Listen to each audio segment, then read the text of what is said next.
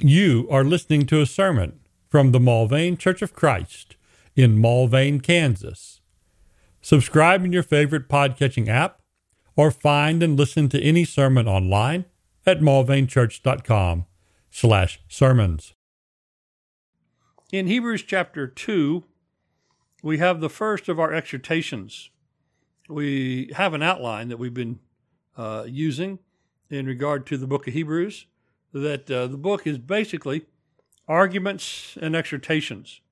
And I think I might, in the future, subdivide this a little bit more finely, because there's two exhortations I think that probably we should break out and show as exhortations in the second chapter and in the third.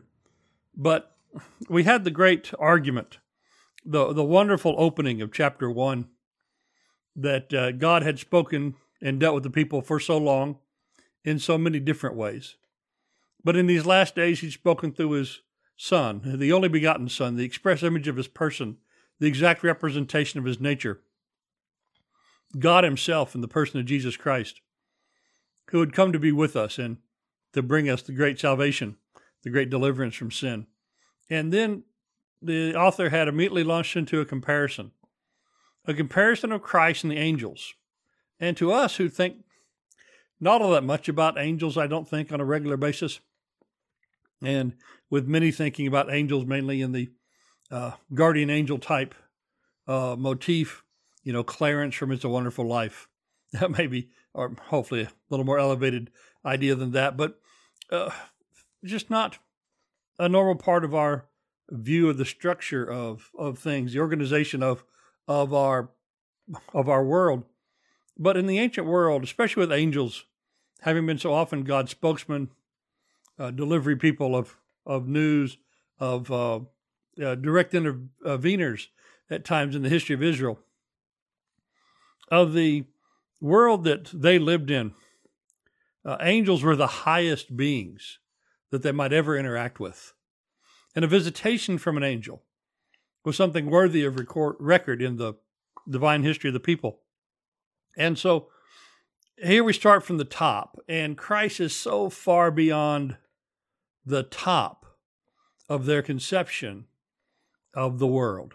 And so that was well done in chapter 1 and quoted repeatedly from the Psalm, the position of Jesus as holding sitting on the throne with God and the throne of God, Jesus being with Jehovah as an equal. And so now we have this first exhortation. And tonight we'll look at but 4 verses. I almost wanted to say, and almost want to say, well, it'll be a shorter lesson, but as soon as I say that, you know what happens. But we'll have this first short exhortation. And it's such a beautifully encapsulated argument. And it's so well self-contained, that it's often used as a standalone text by itself. I know that early in my preaching, I would sometimes preach from these 4 verses. That's back before I realized how it fit with the rest of it. But I thought I had a reasonable handle on what these 4 verses were. And oftentimes you'll see lessons from this text in that way. But this first exhortation gets to the point so directly. It deals with the central issue that this audience is facing.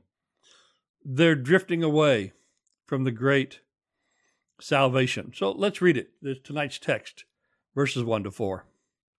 For this reason, we must pay closer attention to what we've heard, the elevated nature of Christ and what he's done. For this reason, we must pay closer attention to what we've heard, so that we do not drift away from it. For if the word spoken through angels proved unalterable, and every transgression and disobedience received a just penalty, how will we escape if we neglect so great a salvation? After it was first spoken through the Lord, it was confirmed to us by those who heard, God also testifying with them, both by signs and wonders and various miracles, and by gifts of the Holy Spirit, according to his will. So we have this little short exhortation, this earnest prickle in the conscience, the attempt to get these believers to think truly about what they've done And it is, I think, such an effective little exhortation that it pricks our conscience often as much, I think, as it would theirs. Originally, this little exhortation of 20 centuries ago. And here we have this living word asking us, just as it asked them, what is your devotion to that living Messiah, the one who came from heaven, exalted among the angels, but as we'll come to find out in the next verses, the one who came in the form of man. What are you doing in regard to his salvation? And what were they doing in regard to this salvation? So we'll take this in three parts. Verse 1, the needed attention. Verse 2, this ominous threat of justice. And verse 4, and 3 and 4, the confidence we can have because of the way this word and salvation was confirmed. So again, for this reason, verse 1, here's our need of attention. We must pay closer attention. The exhortation of every teacher everywhere. You need to be paying attention. We need to have a closer attention. Peter talked about the need to remind people, sometimes because it was just good to remind them, and sometimes it's because he feared they forgot. Sometimes it's in a case like this that we may be drifting away. As the King James says here, lest at any time we should let them slip. It can just slip away. Thing that was important, a thing that was the center of our mind, a thing that was so important to us in the past, and we get carried along with something else. We don't even realize how this other thing is fading in the distance. Like when you're at the beach, and I remember when kids were quite younger and preaching down in Texas. We lived in Galveston County. On semi-regular occasions, we go down to the beaches on Galveston Island. And one of the things that was a feature of that island was that not only was there waves coming in, but there's nearly always a current that's moving things up the shore to the north. Everything's moving from the southwest to the northeast. And so if you aren't paying very much close attention, then you could just, by playing in the water, just be carried along and along and along. And it's always to the left as the people are on the beach. And so every few minutes, you got your exercise, either walking down to where the kids were, telling them to get back over there, right? Or you got your exercise with your lungs, yelling at them, hoping that above their play and above the splash of the waves, they would hear you, so you didn't have to walk over there yet again and call them back. But there's just this constant drift. And as say from facing the shore, it was to the left, or if you're facing back toward the shore, it would have been to the right. But there's just this constant pressure of the waves that would move you that direction. And this is how life carries us. There's constant pressure that goes in one direction. Of course, sometimes culture then changes, makes it the other. But there's always a cultural pressure, and there's a family pressure. There's a pressure from the world around us. And unless we are careful, we will drift away. So we're told things like strive to enter by the narrow door, or pay close attention in this passage. And so there's effort to remain with Christ. There's some diligence that's required. For instance, to make your calling and election sure, right? With diligence, do these things. And so, first off, there's a need of attention. Need of attention. Now, what happens if you drift is you're going to get yourself into situations and things that are going to require some kind of divine response. It might be a mild response. It might be a corrective response, like we'll get to chapter 12, and that he chastens all the sons that he receives. Or it might be a much harsher thing. It might be a punishing response. And so, verse 2, for if the word spoken through angels proved unalterable, and the word spoken through angels here is a reference to the Old Testament. There's several Old Testament passages that make mention of the mediation and the agency of angels in delivering the word to the people.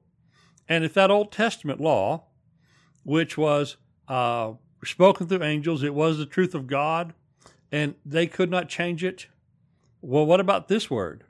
It's also going to be unalterable. We're not going to alter it, but if that law, which couldn't be changed by men, because again, no prophecy was ever made by act of human will, but men moved with the Holy Spirit, spoke from God.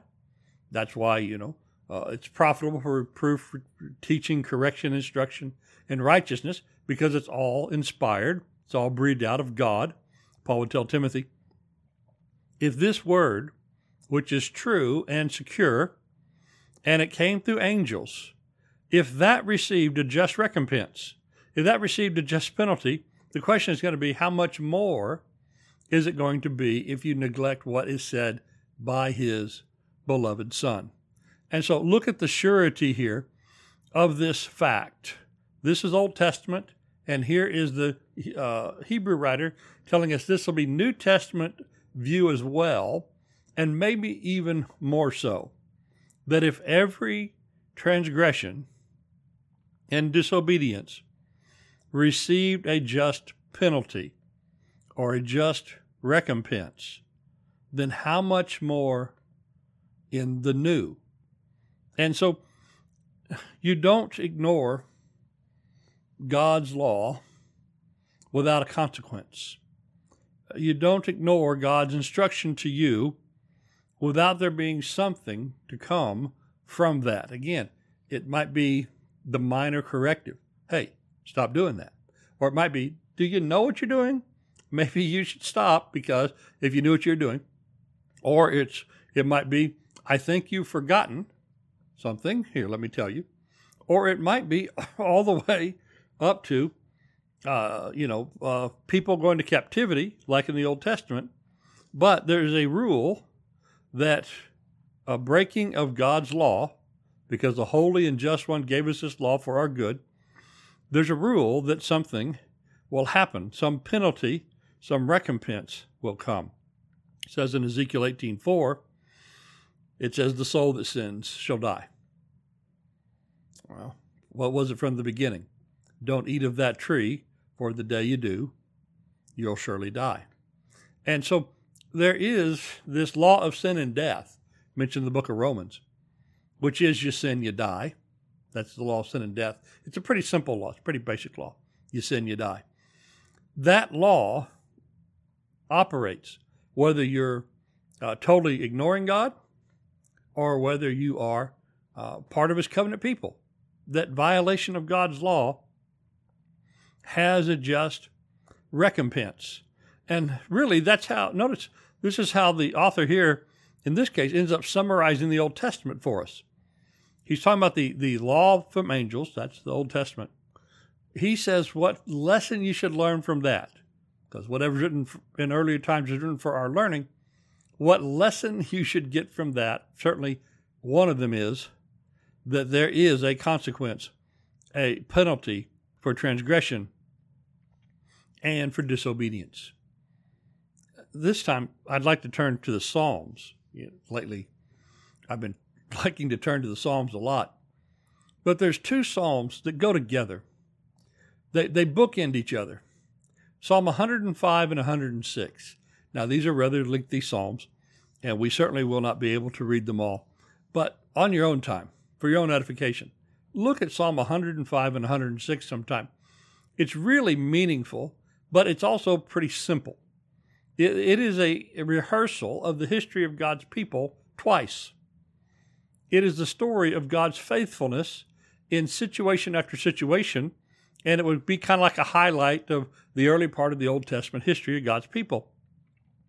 And so Psalm 105, which is the faithfulness of God psalm, starts like this. Oh, give thanks to the Lord and call upon his name. Make known his deeds among the people. Sing to him and sing praises to him. Speak of all his wonders. Glory in his holy name. Let the heart of those who seek the Lord be glad. And the reason for that is because who God is and what God has done. And then there's 45 verses about that through the history of Israel.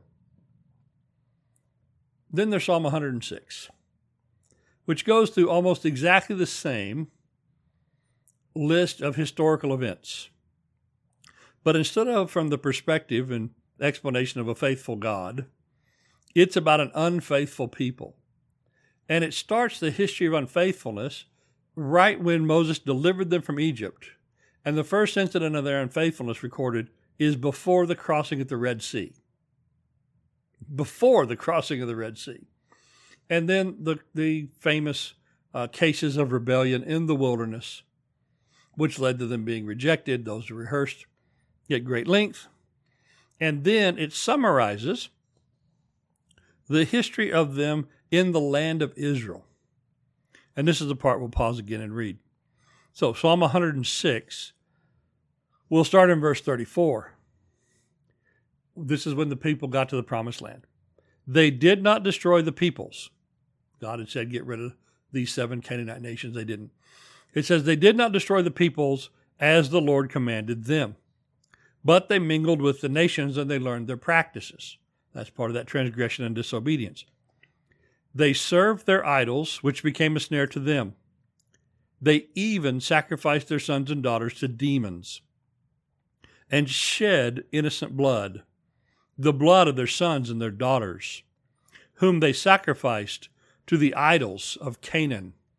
And the land was polluted with the blood. Thus they became unclean in their practices, and they played the harlot in their deeds. Therefore the anger of the Lord was kindled against his people, and he abhorred his inheritance. Then he gave them over to the hand of the nations. So there's all from the judges on, the various times where Israel had these foreigners come and invade them and oppress them. And they were subdued under their power. Many times he would deliver them. They, however, were rebellious in their counsel, and so sank down into their iniquity. Nevertheless, he looked upon their distress when he heard their cry, and he remembered his covenant for their sake, and relented according to the greatness of his loving kindness.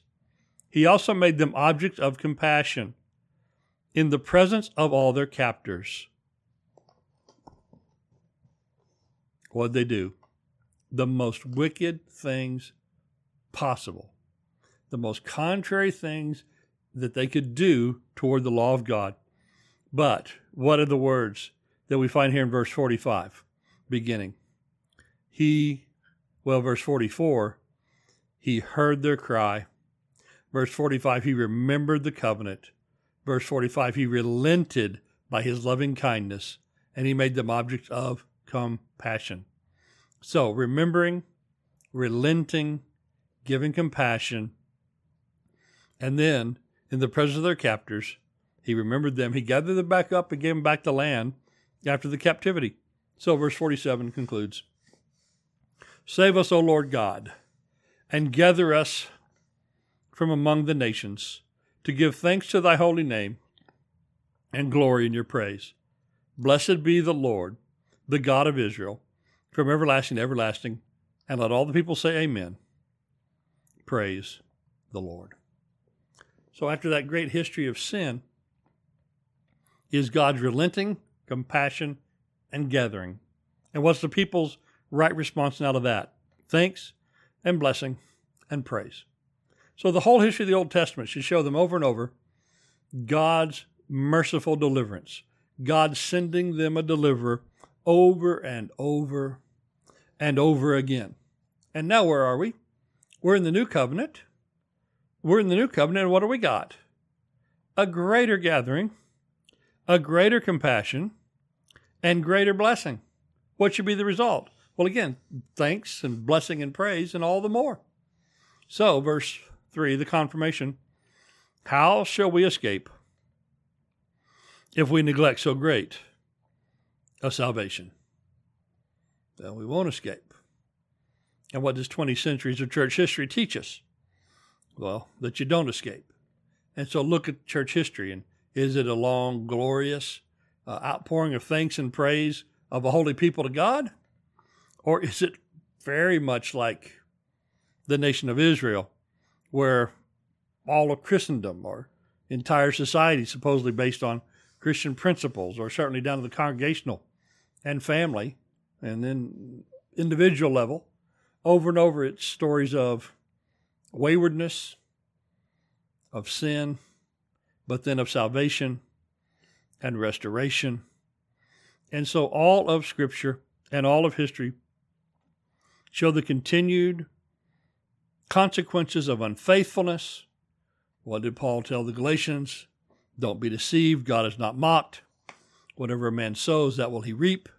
If he sows to the flesh, he will reap from the flesh corruption.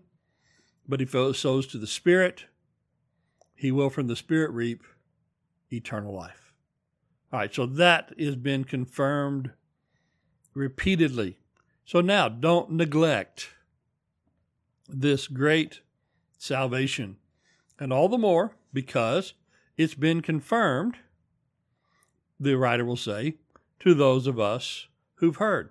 So this great salvation, not the invention of man, but the intervention of God, not authored by man, but received by man. It was first spoken through the Lord. Well, back in chapter 1, pardon. Back in chapter 1, we'd been told that he has now, in these last days, spoken through his beloved Son. And what was it that the beloved Son spoke?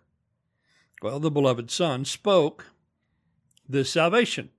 Christ preached himself, the gospel, to us. Who told us who Christ was first? Christ did. Well, the angels announced that one from God is with us.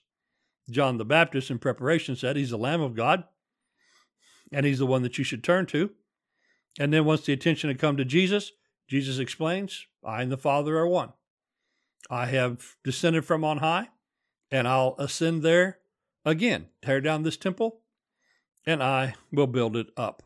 And so Jesus preached to us clearly who he was, where he'd come from, where he was going, what his mission here was, to willingly be the sacrifice for our sin. He explained the relationship with the Father that he had, and that would be open to us. And he's the one who told us how to respond to this. Who tells us to believe in Jesus? Jesus does. Jesus is the one who tells us that you need to believe in me. If you don't, you'll die in your sins. But if you do, you'll have everlasting life. He's the one who told us to be born again. He's the one that told us to repent. That was one of the first messages he had. Repent, the kingdom of heaven is at hand. He's the one who told us to be baptized. He's the one who told us to endure. He's the one that told us then the further instructions to love one another, to follow all things that I command, and make disciples in every nation. Over and over, it's Jesus who it is that preached the gospel to us. So this was first spoken through the Lord. First spoken through the Lord. Then it was confirmed to us who heard, or by those who heard. It was confirmed to us by those who heard. So Jesus had those specially prepared witnesses. Jesus had those 12 who he had taught nearly close up. He had welcomed into his daily life, and they got to see who he was, and they got to see that these things were true. And then he gave them power, those apostles, to go and teach everyone as he had instructed, so that they could be witnesses of the resurrection. That's what they said when they were looking to replace Judas. They needed someone who would be a witness of the resurrection. And then those went out and they taught. And so Peter could say, we didn't follow cleverly devised tales when we made known to you the power and coming of our Lord Jesus Christ. For we were eyewitnesses of his majesty. And then he quoted the words that he heard himself on the Mount of Transfiguration when Jesus was glorified on earth, and that there was a word, he said, from the majestic glory on high, "This is my beloved Son, in whom I'm well pleased." Peter says, we heard this utterance. We heard this ourselves. This was made from heaven on that holy mountain. And so these men then went and told people, and they confirmed it to them, it would say in Mark 16, with the signs that followed.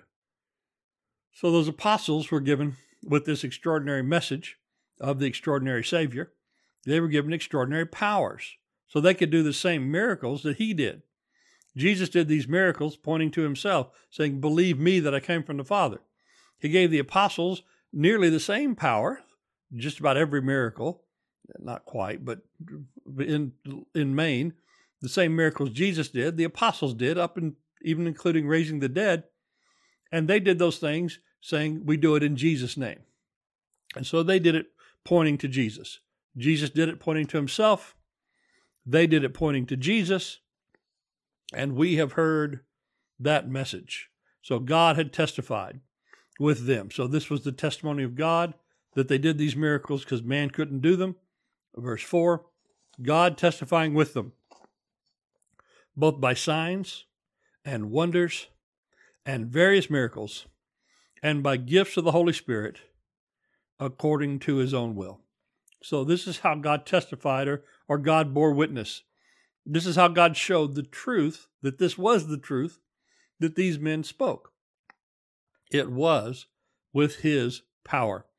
And it uses the common designation, the threefold designation here, the same one that Luke would use over and over in the book of Acts in regarding to what miracles are. They are signs, they are wonders, they are various miracles. And then he would describe them, this Hebrew writer would, in the same way as Paul would. They are gifts of the Holy Spirit. And so when we have something that's given that many definitions of what it is, it's probably good to notice what those definitions are. Signs. So, well, what's a sign? A sign points to a thing or gives information, right? Sometimes we'll have people at the retail outlet or some other place, and they're in the wrong line. And the people who work there go, "Look, didn't you read the sign? We had a sign here. Why didn't you read the sign? Just look up there, read the sign." The sign has information that's necessary. Or the sign might be just as simple as an arrow, right? Or might be pointing out that, this is for men and this is for women. Well, back when we still knew what those were. But signs point the way. And so there's something that there's a pointing, there is some information given. And the big information here is, look at the power of God, right? Maybe also gather that with most miracles, God is compassionate, God is kind, because most miracles are kind and compassionate. But the main point, what is this pointing out? And then there are wonders. So signs and wonders. And a wonder is something that gets the attention. It causes people over and over to be amazed. 8 times in the book of Acts, it'll say that people were amazed. Or you might see in some translations the word marveled. And so these things are stunning. These things should be heart-opening. These things should shake you from, the way of thought you had that was contrary to God's will. It should soften the hardened hearts because there's something so amazing. This should loosen up your mind, and so it won't be so tightly constricted and compacted you can't think about this. But this wonder should open you up to new possibilities. And here it is, the power of God right in front of you. That should open your mind to new possibilities. And then it says they're miracles. They're miracles from the Greek word dynamo. A miracle means an act of power. This is where we talk about a miracle not just being marvelous, although miracles are. But this is where we talk about a miracle being beyond the laws of nature, beyond the regular functions. And so sometimes in a miracle, gravity ceased to work. How else do you walk on water? Sometimes physical reality ceases to be the normal physical reality. How else does water go to wine? Sometimes a miracle might be a healing thing, where the parts of the human body, the muscles or the bones or whatever other pieces and parts are all there, that the MRI scan, you take it of a person who needed a miracle, it shows, hey, you got all this dysfunction. You got structures missing or structures crushed or structures in your body not working. You got the blood flow issues or whatnot.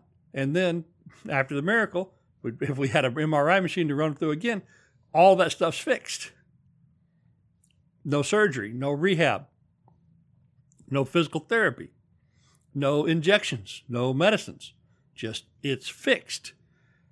So this is a powerful thing. And it's obviously a borrowed power. Like Peter would say to the man at the beautiful gate, it's not by my own power that I give you, but it's in the name of Jesus that you should stand up now and walk. And the man not just stands up and walks, the man starts leaping up and down and shouting praise to God. And of course, there's some, scold there telling him to be quiet. But it's the power, and it's borrowed power, because no man can do it. No man can do it. So we got the sign that points the way, the wonder that opens the mind, the power of God demonstrated, and lastly, it's called a gift of the Holy Spirit. Same thing as Paul said in 1 Corinthians 12. There's a variety of gifts, but there's the same Spirit. A variety of ministries, but the same Lord. A variety of effects, but the same God who works in all persons. And then in 1 Corinthians 12, there's a list of miracles that were in the church being shown, discernment and knowledge, speaking in tongues, and prophesying, various other things. And so these miracles were a gift from God to men. Again, nearly always gracious and compassionate. I do suppose Elymas, who was struck blind, didn't think so at the time he was struck blind, although if it ever did cause him to repent and leave magic and follow the Lord to salvation, he would have thought it the kindest thing ever done to him. But mostly kind and compassionate gifts. As the Gospel of Mark will summarize, the apostles went out and preached everywhere, while the Lord worked with them and confirmed the word by the signs that followed. So this was closing by or according to God's own will. The miracles were there by God's will. The miracles, I'll say it again. The miracle, I'll try to say it again. Pardon. Get a little drink there. As I'm trying to close this up and say, the miracles were there by God's own will. God wanted these miracles to be done because he wanted this message to be known and believed. And that message was about Christ, who had come and done God's will. So every bit of this was by God's own will. Nothing in Christ and in the gospel is by the will, the action, the desires of men. They were given of God, and we were asked to believe them. And so, let's pay attention to that, and let's make sure we don't drift. What was it? Nearly 100 years ago now. Maybe not everybody remembers, since it's a century ago. But a famous preacher among us, J.D. Tant, used to always say, he'd say, brethren, we're drifting. And a lot of people didn't like it that he said that. But history showed him true. Although I have a feeling that nearly any age, a brother could be known for the saying, brethren, we're drifting, and he'd probably be proven right. Because it seems to be a universal part of us. Let's make sure that we, if there are exceptions to that we be it by a firm faith and an attention-giving faith. Thank you for listening to this sermon from the Mulvane Church of Christ. Additional sermons and information available at mulvanechurch.com. Come see what a difference the Bible way makes.